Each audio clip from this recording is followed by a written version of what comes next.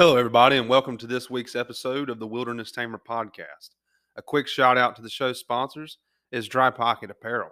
They are the future of swimwear that come with an integrated dry bag as a pocket with a self-sealing magnetic strip that is certified to 100 feet down, and it will keep your phone dry as a bone.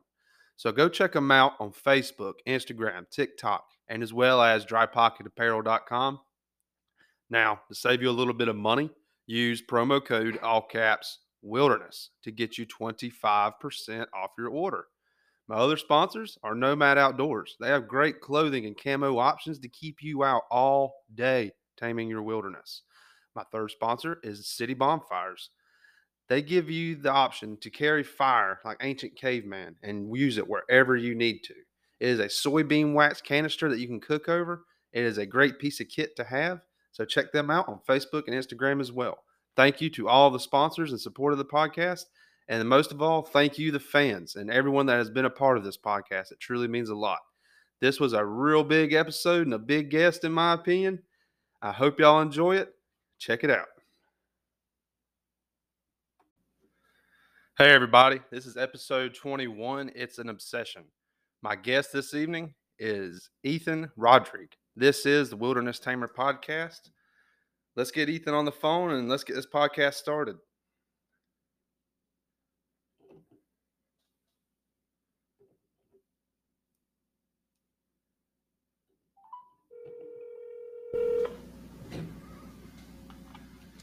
What's going on, buddy? Hey, man. How are you? I'm good. Let me see if I can, I'm not real texty, but I'm going to try to put my phone where I can't get calls. Oh, you're good. I think that'll work. What's up, buddy?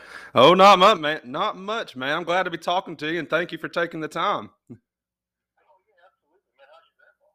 He is doing good. He's just the type to where he thinks he can do stuff by himself already, and he just got a little too quick.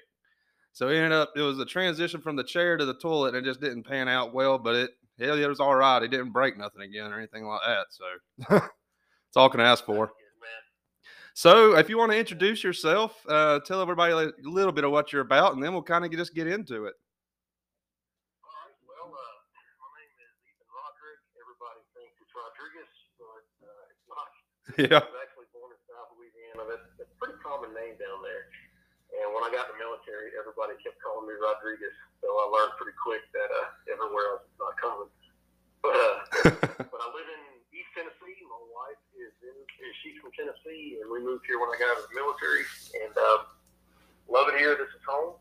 And man, just grew up. I was fortunate enough or blessed enough to be born into a family where everybody hunted. You know, nobody watched football or baseball or anything seriously. Everybody just hunted and fished and that sort of thing. So sort of grew up doing it, and it's always kind of been second nature to me, you know. I heard that. That's about how I am too.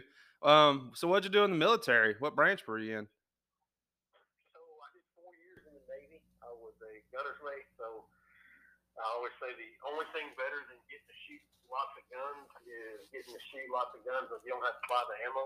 Yeah, I heard that. But it's funny because now that I'm out, man, I've probably not fired 10 rounds from a gun in the last 20 years. I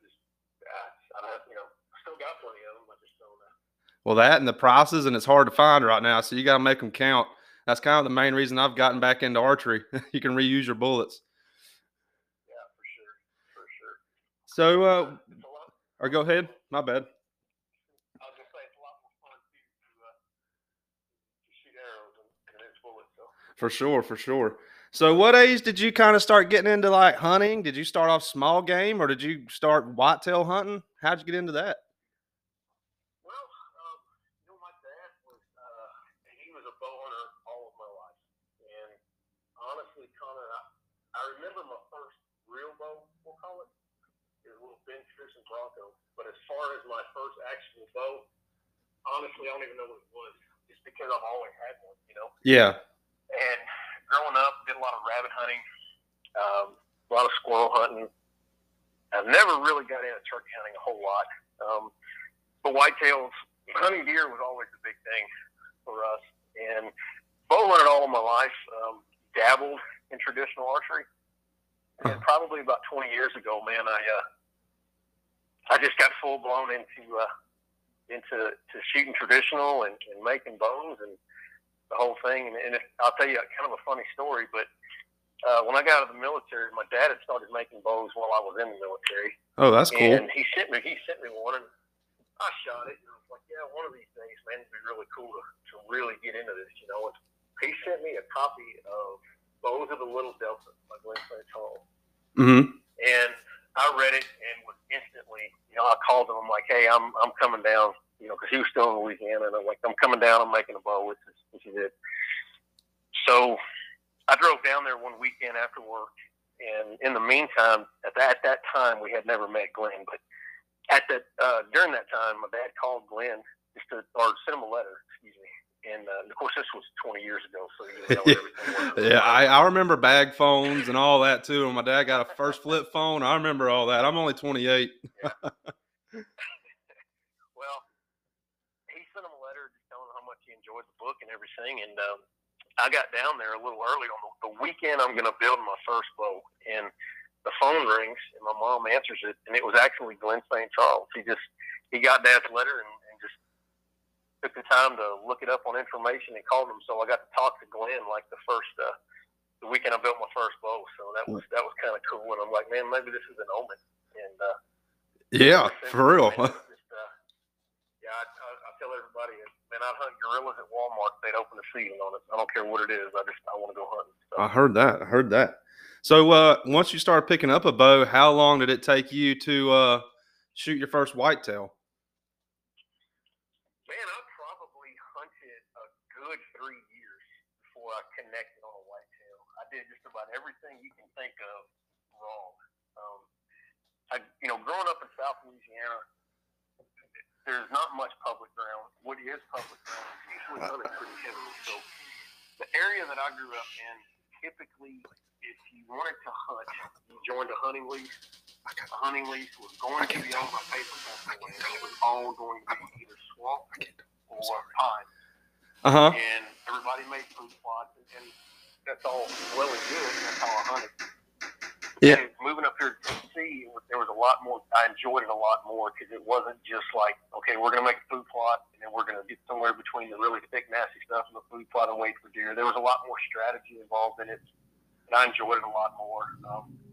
But I didn't think it'd take me as long as it did, but I probably hunted 3 years, man, before I connected on a deer. And it was, excuse me, it was a lot different back then than it is now. There's a lot more resources now for people. Oh, for sure. Onyx and stuff like that, man, it's saved some hunts for me.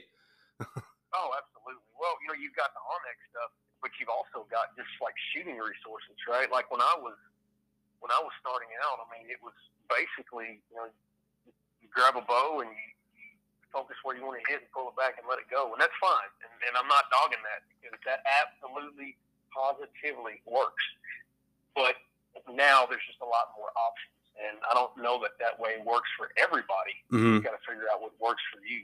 And I did that for so long that, I would encourage anybody to take advantage of the stuff out there. I know the Tom Clum course that the Push and Tom Clum do, man, I took that and I didn't change much at all about the way I shot. I mean, just tweaked just a few little things, and it made me such a more accurate. It was really beneficial. Would you say it was more of like your release, or how would you say technique wise? Man, I would say honestly, like as dumb as this sounds, after shooting a bow all my life, back tension, that didn't really click in my head, right? And I just looked at where I wanted to shoot. I don't think I ever, that I know of, really had a problem with like not reaching full draw and snap shooting. But when I got to my anchor point, it was done. It's ready to go. And then watching that video, I just kind of basically implemented. I do everything the same, except now when I get to anchor, instead of letting it go, I'll just use a little back tension. And just that little bit right there just made a huge difference for me, and really improved my, especially at longer. When I say longer range, I'm talking like 25, 30 yards. Yeah. It really improved my shooting. And there's such a huge resource out there for people to just dive into this stuff and really figure out what works for you. It's like having your own personal coach, you know. And there's a lot of different ways. I know Rod Jenkins is doing it. I mean, there's a lot of different people doing stuff, and it's just a great thing to take advantage of, and it'll really shorten the learning curve a lot. Yeah, for sure. Because I was a big tournament shooter and hunter, which I got into shooting tournaments to become a better bow hunter. And I took like a 10-year hiatus. Well, I found a girlfriend, she became a wife and kids and all that. So coming full circle, I wanted to get back into archery, but when I walked back into that bow shop, every Matthews, Hoyt, and Bowtech, you really couldn't tell them the same as long as the banner wasn't behind it. And it just really didn't have the flair that I thought it would. So I kind of started tossing the idea of a traditional bow, which I started out with like a little 40-pound recurve myself. But I don't know. I feel like my thirst for archery has been reinvigorated. And until I started kind of researching and all, that's how I found you. And then the stick boy, his name's Dalton, I believe.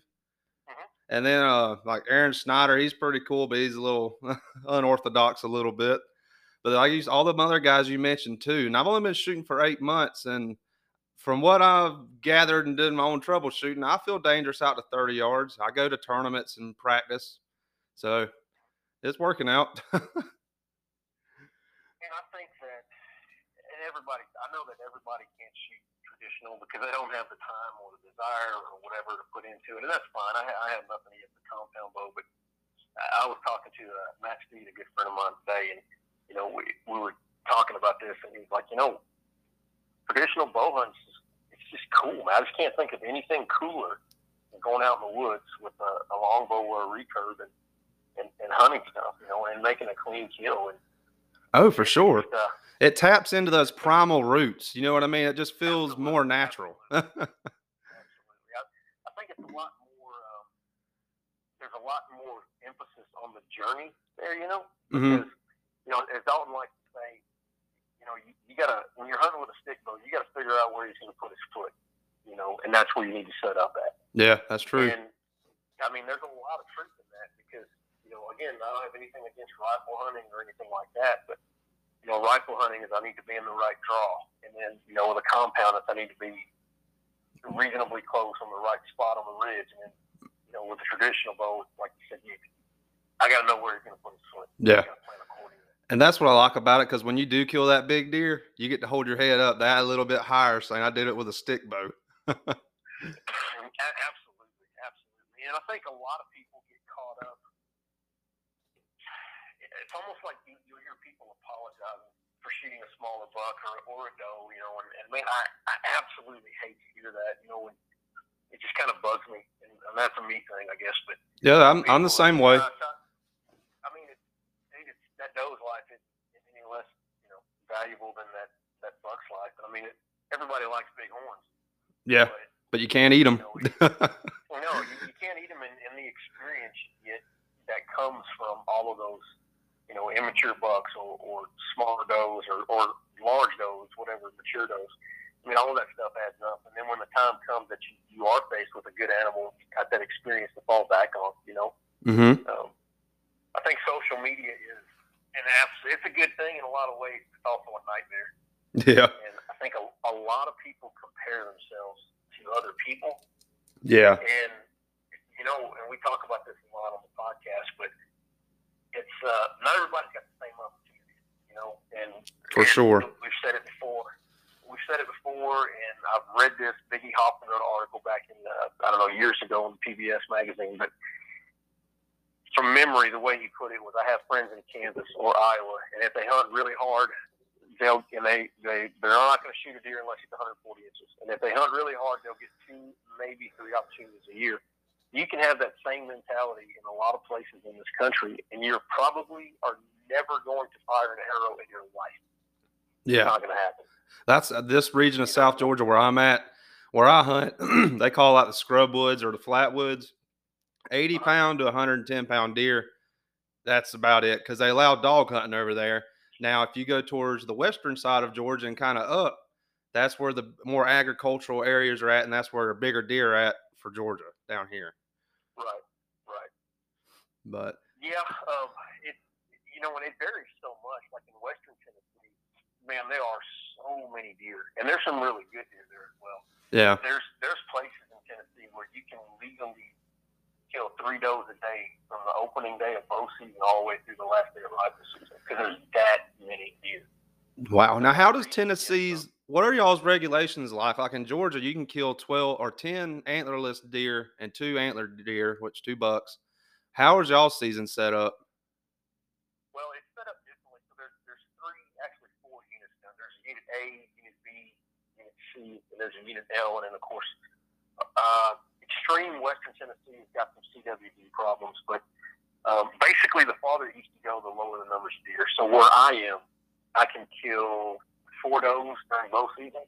Mm-hmm. I can kill 2 does during muzzleloader, and I think there's a weekend or maybe a single day that's a doe season in rifle season. But you can kill.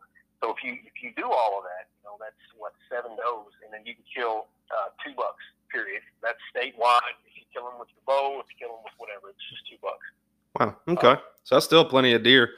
Better than just one tag. It is. It's plenty of deer. And I think, if you're hunting public ground, especially with a traditional bow, I don't think you have to worry too much about what the limit numbers are because that's a pretty tall order. Yeah, it is. That's why I'm planning a hunt here towards the beginning of October with my longbow to go up to Piedmont. It's around Juliet, Georgia, and I've been going there for about 10 years now. And I've seen some huge deer taken up there. And I'll send you some pictures after this podcast of some bucks my dad's friends have taken. And it's like 30,000 acres. And, man, it's awesome up there. It's like a Disneyland for whitetail hunters. No doubt. Well, I'm on the plateau about an hour north of Chattanooga. And it's all big timber here. There's very, very, very little crop around. So you're hunting big timber. Hunting in the mountains, and we've got into this kind of at depth in some of the woodsmanship episodes we've done. But here, I feel like, there's a lot fewer deer per square mile. But the main thing that I think makes it difficult is you can be sitting in the absolute best place on the side of that mountain, and on the best bench with the best amount of cover and the best pinch points and terrain features. But it still may take you 4 or 5 days before deer comes in, Yeah. I feel like their circuits are a lot bigger here because, the little bit of food that's on the side of this mountain is really not any different than the little bit of food that's on the side of the other mountain. Yeah, or true. that mountain over there, So the deer just they tend to roam a lot more. I know when I was in West Tennessee, we lived there for a while, and it seemed like every time you went hunting, you would see deer. Now, they may not be in bow range. Mm-hmm. You'd see deer every time. It's not uncommon here to sit 4, 5, 6 days and not see a deer. Wow. That's just kind of part of it, Yeah. That's how it is down here. I've gone probably like 2 to 4 weeks without seeing something. Then just the second to last day of the season, doe popped out and I missed her. So it is what it is. I can tell you this, buddy, you don't have a monopoly on that. I've done it. I'm going to do it again, I promise you. Oh, yeah, for sure. Now, what kind of stands do y'all run when y'all are hunting? Have y'all jumped on the saddle train or do y'all hunt out lock-ons? Man, saddle hunting is not for me. And I'm not saying it's not a viable source or anything like that. I will say, I'll preface this by saying this. I have an ignorant opinion. I have made like 2 hunts in the saddle, and it wasn't for me. Really? I like a lock-on. I hung out of a climber for years, and I would say 80% of the time in this part of the state, this part of the country, you can hunt out of a climber and be just fine. Mm-hmm. But there are a lot of places I hunt. I'll climb a lot of hemlocks and that, so a lock-on's a little more handy. And I've been using the Timber Ninja sticks from Jason Red, and they're absolutely phenomenal. They don't weigh anything. They're deadly quiet, and that's been a huge, huge improvement. And that's not like a plug or nothing like that. Yeah, no, you're good. We're friends, but he's a great guy, and I love the sticks. Yeah, that's been a big help. Oh yeah, that's why I hunt a Millennium lock-on myself. Starting out, I started with a climber, and it was a 50-pounder from Walmart. So we hunted public land, and it was the hard way of trucking that thing through the woods. No doubt. But a lot of the places, not everywhere, but a lot of the places that I hunted, I may be walking anywhere from half a mile to sometimes close to 2 miles. Yeah. And sometimes we'll backpack in and spend a couple nights there. So See, I love doing Lightweight that. That's awesome. I think I kind of feel like lightweight is overrated in a lot of ways, but there are definitely times that lightweight is the way to go. And the saddle to me was great as far as the ease of it. You know, when you get there, you just hit your sticks and you climb up and you're good to go.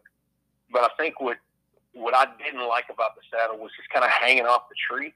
Yeah. And it kind of made it hard to I don't know. It just wasn't. Well, for a compound shooter, for someone shooting a compound bow, I don't think it'd be that much. But with a stick bow, you got a little bit more sticking out there. You know what I mean?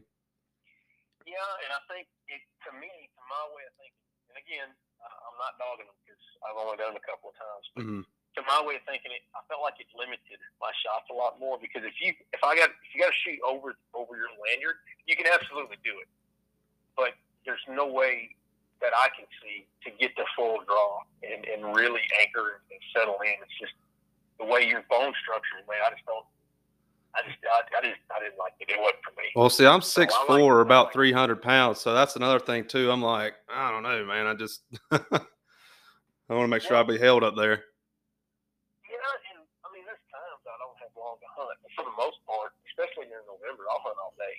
And you know, even when I'm just hunting for the morning, it's 12 o'clock, and I'm like, man, I should probably get out of here, but I just can't bring myself to get out of the woods. So I'm usually in there for a while, and I don't think that me personally, I couldn't be as still in a saddle as I am in a regular stand. So I use a lot of lock-ons in my main thing that I use. As a technique, do y'all try and just find a spot and hunker down and stay there and see what comes through, or do y'all try to hunt for his spot for a little while, then go down the trail a little bit? How do y'all do all that, or what do you do? Man, it kind of depends. So what I do, if I find a good spot that I feel there's a good terrain feature that's going to funnel deer in, and it's early season, that's what I'm looking for. I'm looking for feed and that sort of thing. Later in the season, around November, when the rut's kicking in, I'm typically the places I'm hunting usually don't have a lot of deer signs. I'm hunting kind of downwind of major trails and little benches and mountain laurel and rhododendron and just thick stuff. And you just got to put your time in. And like I said, you may sit there 3 or 4 days and not see a deer and start questioning your sanity. Like, why am I here? But you just got to stick it out. Yeah. And then later in the season here, it gets particularly hard because, like I said, there's no crops here. And it seems like the deer are at that point. They're just living on browse. And I just try to get in the thickest, nastiest stuff. But that does change some because I don't put, I don't want to say I don't put a lot of faith in the moon phase stuff because I believe that's all very relevant. But at the end of the day, I think pressure is a lot bigger determining factor. And I also feel like if you got the time to be in the woods, you need to be in the woods. But that being said, if it is a full moon, I will typically go in kind of late morning and try to get as close as I can to bedding. Yep. Because I feel like the deer are going to move a lot more and I like late morning, midday is my favorite time to hunt. But I feel like the deer are going to move late to midday, but because it's daylight, they're not going to move as much. So I feel like I need to be close to bedding and just try to be as quiet as possible and just sneak in and wait and see what happens. But there are times that I'll hunt one area till 1 o'clock in the afternoon and then go somewhere else. But there's a lot of variables in there. I know the wind is a big one, but here in the mountains, the wind is constantly changing and swapping. And I hear people, Tom Jenkins, a good friend of ours, the Zipper Bows, he mentioned that just recently on our podcast that if he's sitting somewhere and he has a bad wind or it changes, he'll move. And that's awesome if you can do that. But like here, the wind changes so much, I don't think you'd ever sit anywhere for more than 30, 40 minutes. Yeah. So you're kind of taking a gamble. You're hoping that the wind is right when something comes through, basically. Yeah, that's true. Now, for a mountain deer, because my brother lives in Rocky Face, and I got cousins live up there too. Most of my dad's family's from up there around there. He's like 45 minutes out of Chattanooga. And I'm going to try and plan a hunt to come up there because I've always wanted to hunt whitetail in the snow. I just want to check that box. And when have you noticed the bucks move, or mountain bucks? When's their main time to move? Is more evening or in the morning time? Man, honestly, and maybe it's just the way that I choose places that I hunt, but I think the vast majority of deer, especially bucks, that I personally see are well after 9 o'clock in the morning, usually midday, to the point to where, like, when I get in the tree, I'm usually kind of standing up and on edge for a while, but after an hour in daylight, I'm usually hanging the bow up and sitting down and pull out the thermos and drink some coffee and just kind of kick back. And then about 9 o'clock, I start, okay, time to stand up and start really paying attention, because that's usually when I tend to see deer. Now, that may just be the types of places I hunt. I don't know. I'm sure there's a reason for that. But me personally, that's when I tend to see a lot of deer. Okay. Well, I know that's a general question, too. There's a lot of variables that go into that as well. Now, there is something I was curious. What's the elk population like up there? Because I think that's cooler than crap that we're possibly in the next 10 years have a huntable elk population back over here in the eastern part of the United States. So they are doing hunts in Tennessee, in Kentucky. I don't know the exact numbers, but I know that they're ahead of schedule. Good. A good friend of mine lives in Anderson County, and he sends pictures all the time when he's out scouting and turkey hunting and everything else of just elk everywhere. So I know that they're doing really well. I actually drew a Kentucky elk tag for a cow several years ago. Oh, wow. Yeah, and I went to hunt there. It's kind of a long story, but one of the things that I noticed after hunting elk out west is, man, these elk here are just so stinking big. Over here? And oh my gosh, yes. I think it's probably, I'm sure it's the food situation, because, you know, if you're an elk in the Rocky Mountains, man, come wintertime, you got a pretty hard way to go. Whereas here, there's still stuff to eat, right? Yeah. Not as good as it is in the fall or summer. The predators ain't there either. The grizzly and the mountain lion. Right. I mean, they're there. Not a grizzly, but, you know, little mountain cat. Yeah. But they're doing really well. I think I'll put in for it every year. I don't really expect to ever get drawn for it here in Tennessee, but it would be great. I still enjoy going out west on them. It's just a little bit different experience. Yeah, so I want to get into that too here in a little bit. Man, that is absolutely fantastic time. I will say that I absolutely do not think that hunting elk is like hunting turkey, like everybody says. I was just about to say that. Is it like turkey hunting for a horse? No, not to me. I don't. Other than the fact that the male of the species makes calls, other than that, I think that it begins and ends there. Yeah. But in a way, one of the similarities is a lot of the times, you know, when you're watching these videos or whatever, you see these guys hunting and there's 4 or 5 bull elk screaming and they're charging down the mountain, and it's like, you know, 9 o'clock in the morning. You got to kind of realize when you're going to go out there and hunt over the counter areas that elk are pretty pressured.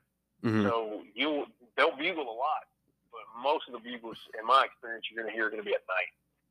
So they've kind of adapted, just like our turkey, you know, where you'll hunt areas where there's a lot of heavy pressure on turkey, and they'll gobble their heads off until they hit the ground. Then it's a little bit more scarce.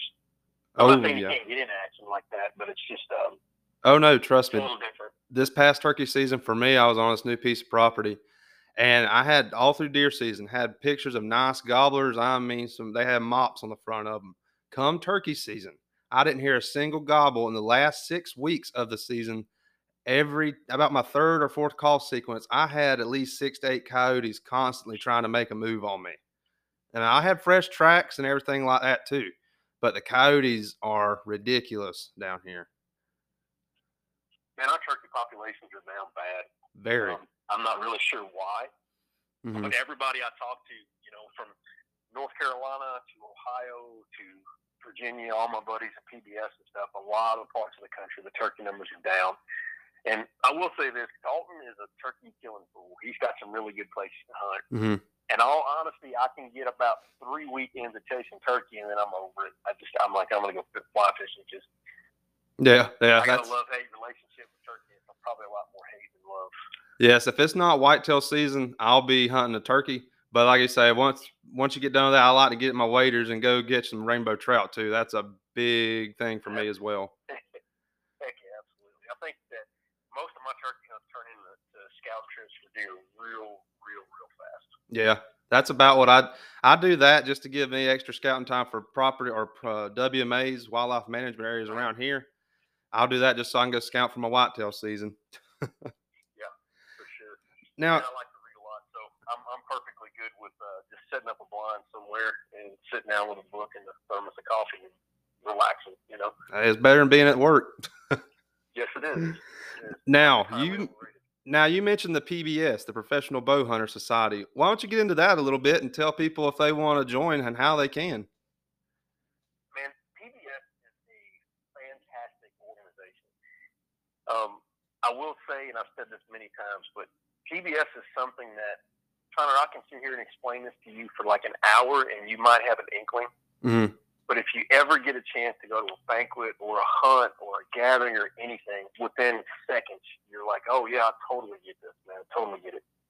And honestly, the best way I can think of in my little feeble brain to explain PBS is if you turn on the Outdoor Channel or whatever, all them jack wagons on TV, yeah, PBS is full of the type of people they want to be. They just don't know it, right? Mm-hmm. Yeah. So when you go to PBS banquet, and there's Monty Browning, there's T.J. Conrad, there's Gene Barry Wenzel, and Alan Altizer, all these guys that have done so much, and you get to Mike Mittens, and you get to meet these guys, and you read all these stories, and you listen to the podcast. They're just as happy to hear about the doe you killed behind your grandmother's farm as you are to hear about some epic Cape Buffalo hunt or something that Monty Browning just got off of. Yeah. I will say that I'm pretty picky about who I hunt with, mm-hmm. and I've never met anybody in PBS that I wouldn't share camp with. I can honestly say that if anybody in PBS was driving through my part of the country, they're more than welcome to come stay here, and that has happened. And if I was anywhere in the country and needed a place to stay, a PBS member knew that I'd have a place. Well, that's pretty cool. Is there a chapter in Georgia, or do y'all have like chapters? Well, what we do is we have regions. Mm-hmm. We'll have regional directors. Off the top of my head, I'm drawing a blank, and he's probably gonna horse dust me or throw something at me, but I cannot think of who the regional. Man, I'm sorry about the edit. Oh, you're good. Nah, dude, you're good. It ain't no big deal. Man, I can't. My mind's drawing a blank, but so the PBS has a biannual banquet every other year, mm-hmm. and it moves. It's in different places. So the next one is going to be in Reno, Nevada. The one we just had was in Springfield, Missouri. The one before that, and they kind of run together, I believe, was in Cincinnati. We had them in Florida, Nashville. They kind of moved throughout the country. Yeah. And I'll tell everybody, if you ever get a chance to go to one of these banquets, I promise you it will not be your last one. That's awesome. It's just such a great experience. And like I said, you see all these guys there that you've read all of this stuff about. There's Nathan Anderson, there's Don Thomas, and like I said, T.J. Conrad and Monty Browning. Yeah, I'd like to meet that Monty Browning dude. He seems like quite the character. Man, he is an absolute nut, and I love him dearly. I'm proud to say he's a very good friend of mine, and yeah, he's the epitome of, I think, PBS. And, mm-hmm. Most people in PBS aren't really joiners. You know what I mean? It's not. Most people in PBS they just love to hunt, love to bow hunt, and it's not about the notoriety, and it's not about look at me. It's just they just like to hunt. Mm-hmm. And I don't know if this comes through at all in our podcast, but that's one thing that Dalton and I strive for is we absolutely do not want it to be interpreted as anything about us, man. It's our guests. We like to talk to people who love the bow hunt, Yeah. No, I like y'all's podcast. I mean, I've got it on my Spotify library. I listen to it quite a bit. I appreciate that. And we always tell everybody, we don't care how many inches your feather is. I don't care what your front of center is. Dalton doesn't care how you aim your bow. We just want to talk bow hunting, mm-hmm. So we don't ever get into to gear and equipment. All that stuff's cool, but there's enough stuff like that out there, Yeah. We just try to talk to our guests and just let people. I mean, it's such a cool thing, like we talked about, to go out and shoot a traditional bow and go bow hunting with it. You don't need anything else. Oh yeah. There's more than enough interest there. So for sure, what we strive for. Now, you said through PBS, y'all do these group hunts. Where all have you hunted through America with a bow? So I have been to, let's see. I've hunted in the Eagle Cap Wilderness in Oregon. I've hunted in Utah several times, Colorado, Texas, Alabama, North Carolina, Tennessee, Kentucky, Mississippi, of course, Louisiana. I've hunted some in Arkansas. Mm-hmm. Probably missing. Well, I actually went on a hunt in Alaska. It's a long, painful story, but due to weather, I didn't get to actually hunt. So I made it all the way up there and didn't get to hunt. So that was a pretty painful experience. Yeah. I still got I gotta go back and scratch that itch. Oh, for sure. I was born up in Fairbanks, Alaska, and that's why I've always wanted to get back there. So I knew that. How old were you when y'all moved back to Georgia? I was only 3 years old. I was a military baby, so I wasn't at the age where I can enjoy it. But I feel like that put the itch in me to be an outdoorsman, mountain man, whatever. Because that's my whole life is just to get back to Alaska, to go experience it. You know what I mean? You know, as dumb as it sounds, when somebody asked me to explain Alaska after I got back, I said, to me, when I look at a panoramic view of, like, the Appalachian Mountains, I'm like, it's gorgeous, right? And then I look at a panoramic view in the Rockies, and it's like, oh, it's majestic, right?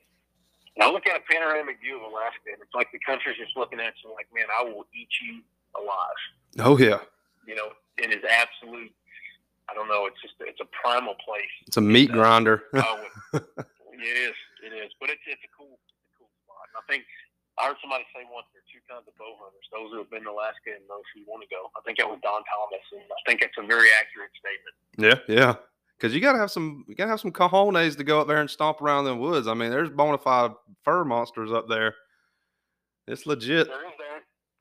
There is that, and I think a lot of the factor too, and everybody thinks about it. I'm not trying to sound like an expert in Alaska. I've been one time, but I think a lot of people think about Alaska and they think, the bears and the grizzlies, brown bears, whatever. But I think the biggest thing, man, is if you're so isolated that if you do something stupid, and cut your hand open or clean an animal or run an axe into your shin or whatever, you're a long way from help, and you got to be careful.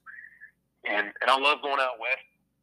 It is awesome. I love backpacking into places. I do a lot of backpacking anyways, but I mean, realistically, you're probably within a day's walk, right? From the truck or a road or something. But up there, man, it's just a totally different thing. You get in a flow plane and you fly for, 3 hours, and it's just mountain range after range after range and valleys and draws.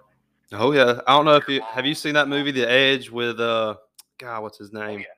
That's one of my favorite movies growing up. It's a bad movie, but it's a good one.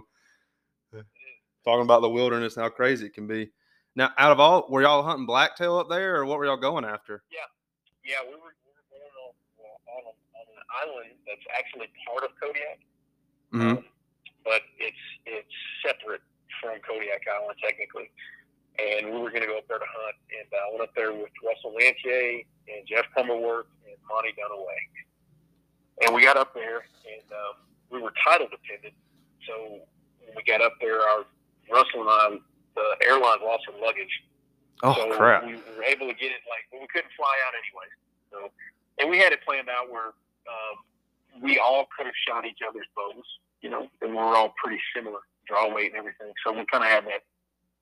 It just kind of worked out that way. Yeah, that's a good contingency plan. It was. And we weren't able to fly out, so the luggage came in, and we thought we were set, and just because of weather, it just kept getting delayed. And when we finally were able to fly out, we flew to the island, and we were over it in the pilot. And I was in the Navy. I went through a few different hurricanes, like in the ocean. I was good with it. In the boat? Float plane trip. Yeah. Oh, oh, wow. That float plane trip was rough, brother. I mean, it was a pucker factor. And at one point, I have no idea how far we fell, but I don't know if we had an air pocket or what. But it was enough for the engine to rev, and it started falling. And I remember I kind of floated up and hit my head. Oh. The pilot had to land because I think it was like a tow rope or something had come out of a compartment or something. So he lands in this little bitty lake, and the wind is just nasty weather. And he jumps out to put the rope back up, and I turn around and look back at Russell and Monty and Jeff, and they kind of look at me, and I was trying not to show it. I was on the verge of getting sick, and Russell looks at me. He's like, "Hey, have you barf bags up there?" And I was like, I was actually relieved to hear that, you know. Yeah. And we got back in the air, and we got over the island. He's like, "Well, guys, we made it, but we can't land because we're going to crash if we do. The weather's too bad. We got to go back." And I thought, man, I don't care where he would have landed. I would have got out of that plane and spent the night just to get out of that stupid plane. But anyways, long story short, I ran out of time. I had to get back to work, so I didn't get to hunt at all. So yeah, it was a cool experience. I got to do some fishing up there. Got to see some great country, but I didn't get to hunt. And to be able to go that far and not get to hunt, that was pretty tough. What time of year was that? I think we were there late August. Oh, okay. So it wasn't snow or nothing. It was like probably just full on rain then. Yeah, it was just nasty rain, and there's a mountain right at the base. Like when you land at Kodiak, you can see it. It's right there, and I heard several people refer to it as Barometer Mountain. Mm-hmm. I remember the day that our luggage came in. We were walking to the airport. The hotel's right across the way from the airport. We're walking in, and bluebird skies, and we're like, "Heck yeah, man! We're gonna get out today. We got our luggage. This is awesome." And we were probably, and the airport is like probably the size of like 5 or 6 houses. It's not big. Yeah. And we were in there for like 45 minutes, and when we got out of the airport, you could not see Barometer Mountain at all. I mean, it was completely fogged in. And it was like, dude, 45 minutes ago, there was a mountain right there. And it's literally, when I say right there, it's just like, you know, half a mile maybe. Yeah. Memory serves.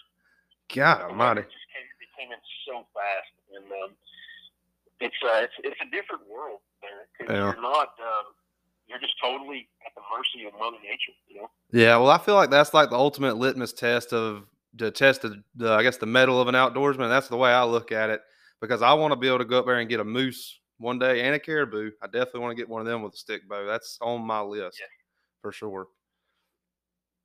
But I got 2 lists on it. I got a list of animals that I intend to hunt, and moose and caribou are on that list. I have a list of animals that I know I'm probably never going to get to hunt. Yeah, that's more likely, but it don't hurt to dream. No, it don't. Now, speaking of some other western states, Colorado and all in there, were you chasing elk, mule deer, or just whitetail? We were chasing mule deer. I hunted Idaho for bear, and I'm sorry, I said mule deer. We were hunting elk. Elk, okay. And I never really had a hankering to hunt mule deer, as odd as that sounds, until I was hunting in Oregon with Jim Atkinson, a good friend of mine. And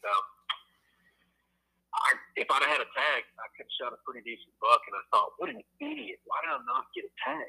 And so now it's pretty high on the list. But the area that we hunt in Utah, it's just not a great area for mule deer. It is over the counter, but it's just not a real great area. Mm-hmm. And I've hunted it, I don't know, 2 or 3 times, or twice now. I don't think I've ever seen more than maybe a couple does.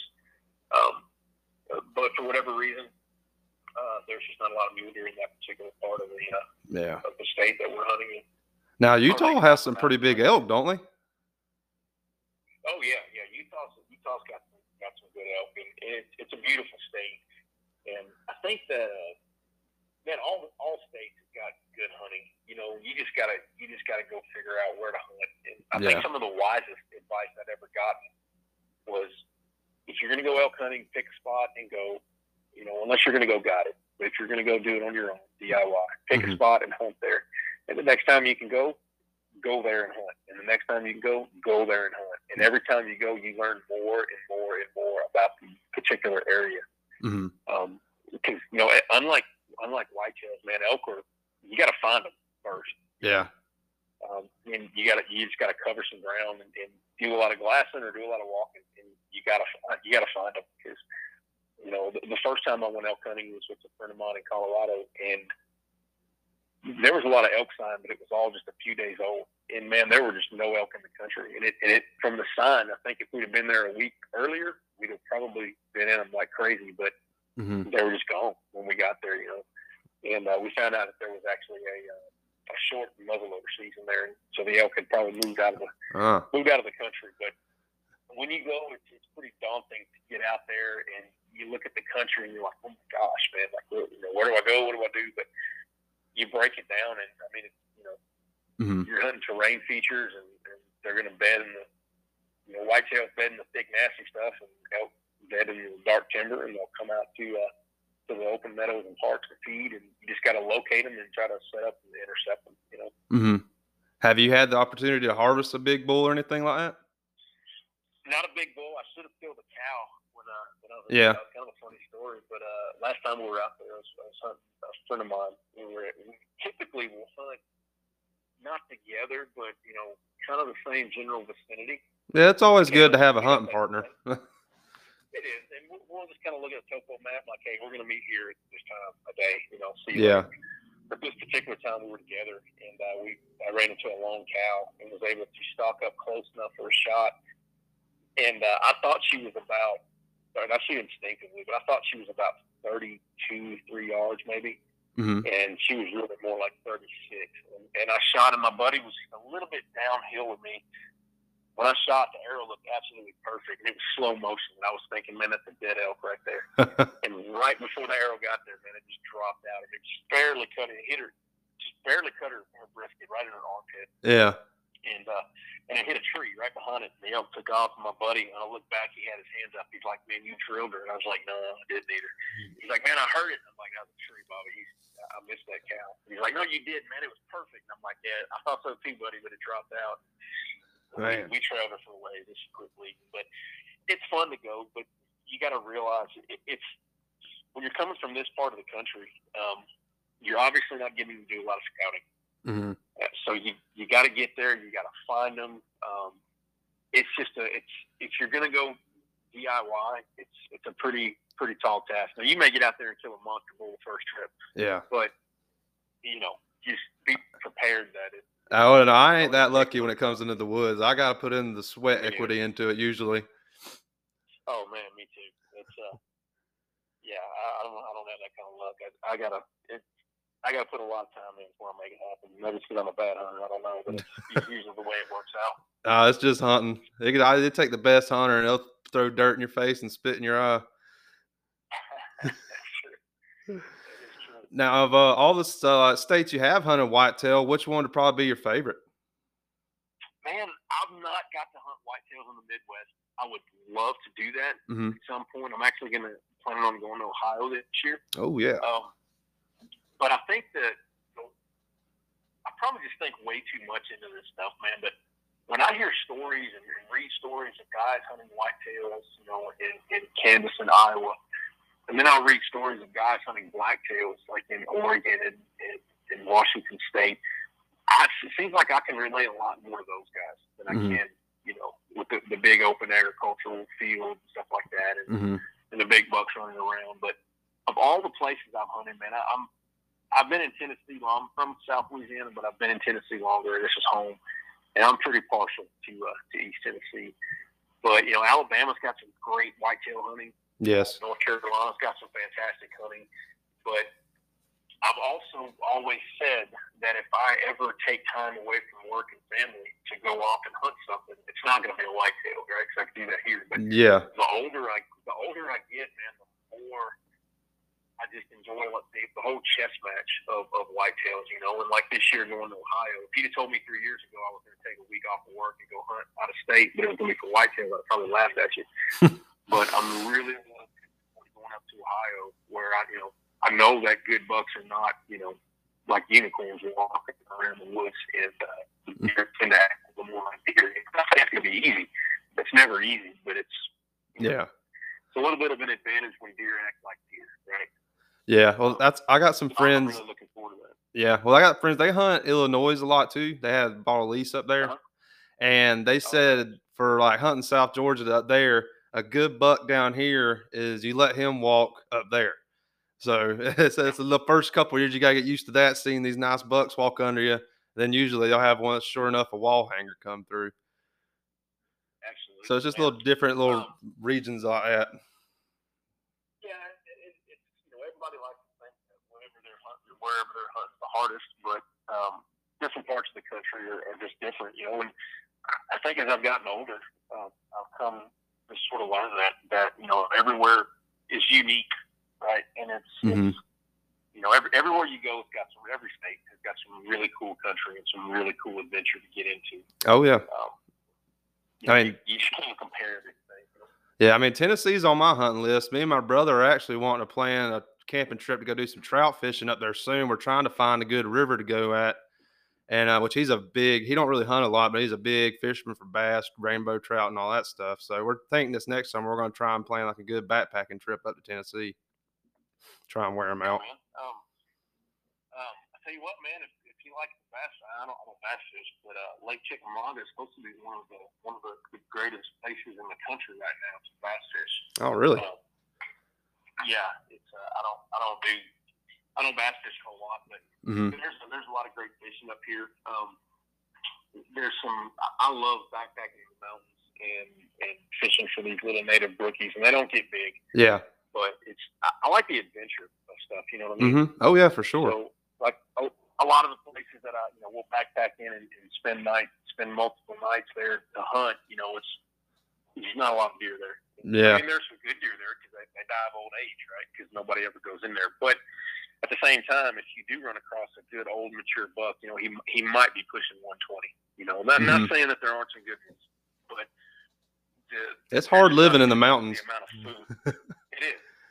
And then you have bucks with agricultural areas, man. They can put on a lot of the come wintertime there's still lots of crops that are laying on the ground because they didn't get harvested or whatever. Whereas you go in the mountains and it's browse. Once the mass crop's done, it's grass and browse. Oh yeah. Well, down here, difficult. But. Yeah, well, working at I work at a deer processor this past season. I'm working there again this season, and talking about agricultural deer. We had one come in. It was like 233 pounds. This sucker was a brute, and it was killed over in Brooks County of South Georgia. That is a big deer. It was a nice 12-point. But we're get a deer here that's pushing 200 pounds, man. That's a big whitetail. Yeah, deer. That's a swamp donkey. Is what I call it. Oh, absolutely. Yeah, absolutely. But like I said, man, it's all fun and I think it was Gina Mandenberry that said that how you hunt big deer is nowhere near as important as where you hunt big deer. That's 100%. I think that's a very wise statement because you can. I don't care how much you like steak. If the only restaurants you ever go eat at McDonald's, you ain't getting steak. Mm-hmm. So you gotta. It's all part of it. But at the same time, just learn to enjoy and take advantage of what you have. Not everybody has the same opportunities.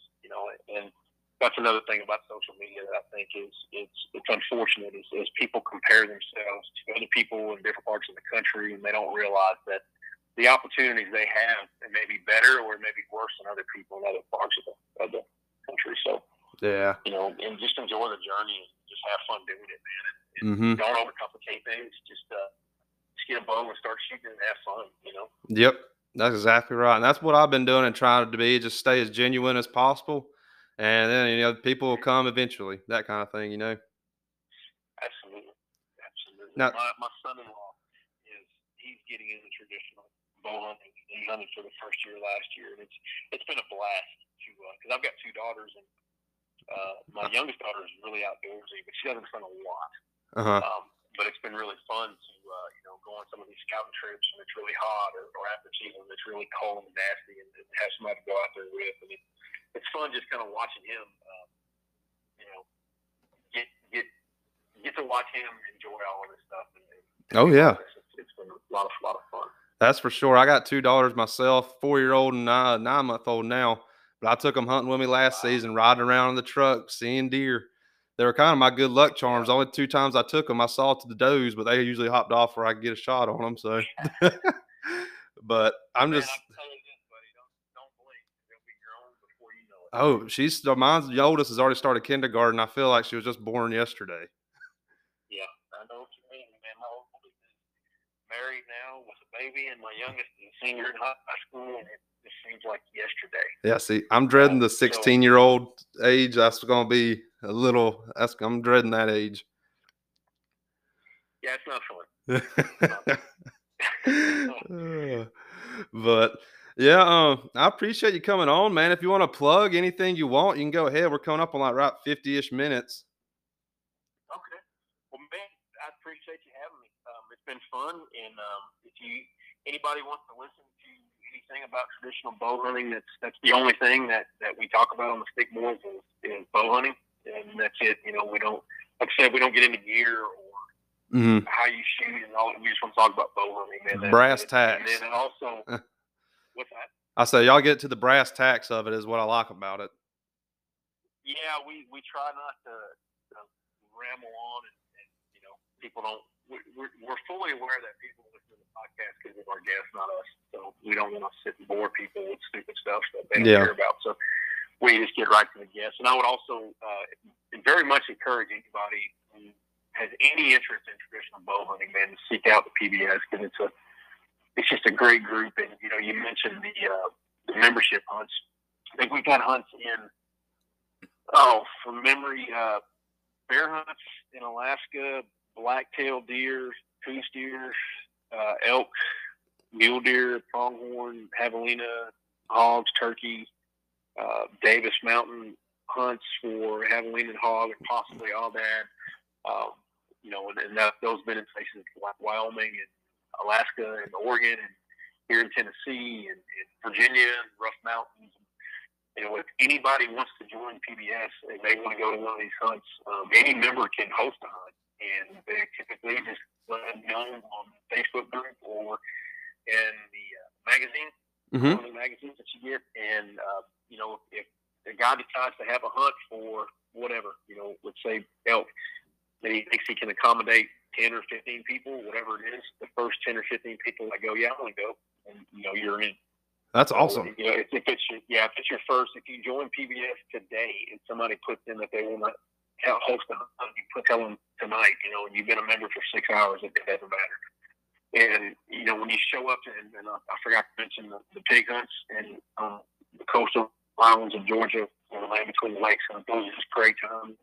You may show up and not know anybody, but within a matter of minutes, you're going to feel like you've known these guys all their life, and you're going to have hunting buddies for the rest of your life. And I've told a lot of people, if you go to a PBS banquet and you do not get invited on at least half a dozen around the country, you're probably a jerk. There's something wrong with you. Yeah, heard that. Probably don't need to be in that group.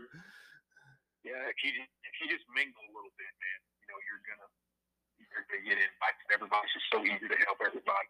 It's all just about bow hunting. It's not about names, and like I said, Mike Mitten will be sitting at a table, and a guy sitting there that's shot one yearling doe in his life, and it doesn't matter because you're both bow hunters. And it's a great organization. It's really fun, very helpful. And it's kind of organization that you get out of it what you put into it, Yeah, well, I'm definitely going to be looking into it for myself for sure. I'm interested in joining. But other than that, man, I really appreciate you coming on. I'd like to have you and Dalton on sometime. See, maybe towards the end of deer season, see how y'all are doing. Yeah, just say when, buddy. We'd love to come on and chat with you. We're always ready to talk about hunting, so we can do that all day. Heck yeah, man. Well, I appreciate it, and thank you again, man. Yes, sir, buddy. Have a good one. You too. Right. Bye-bye.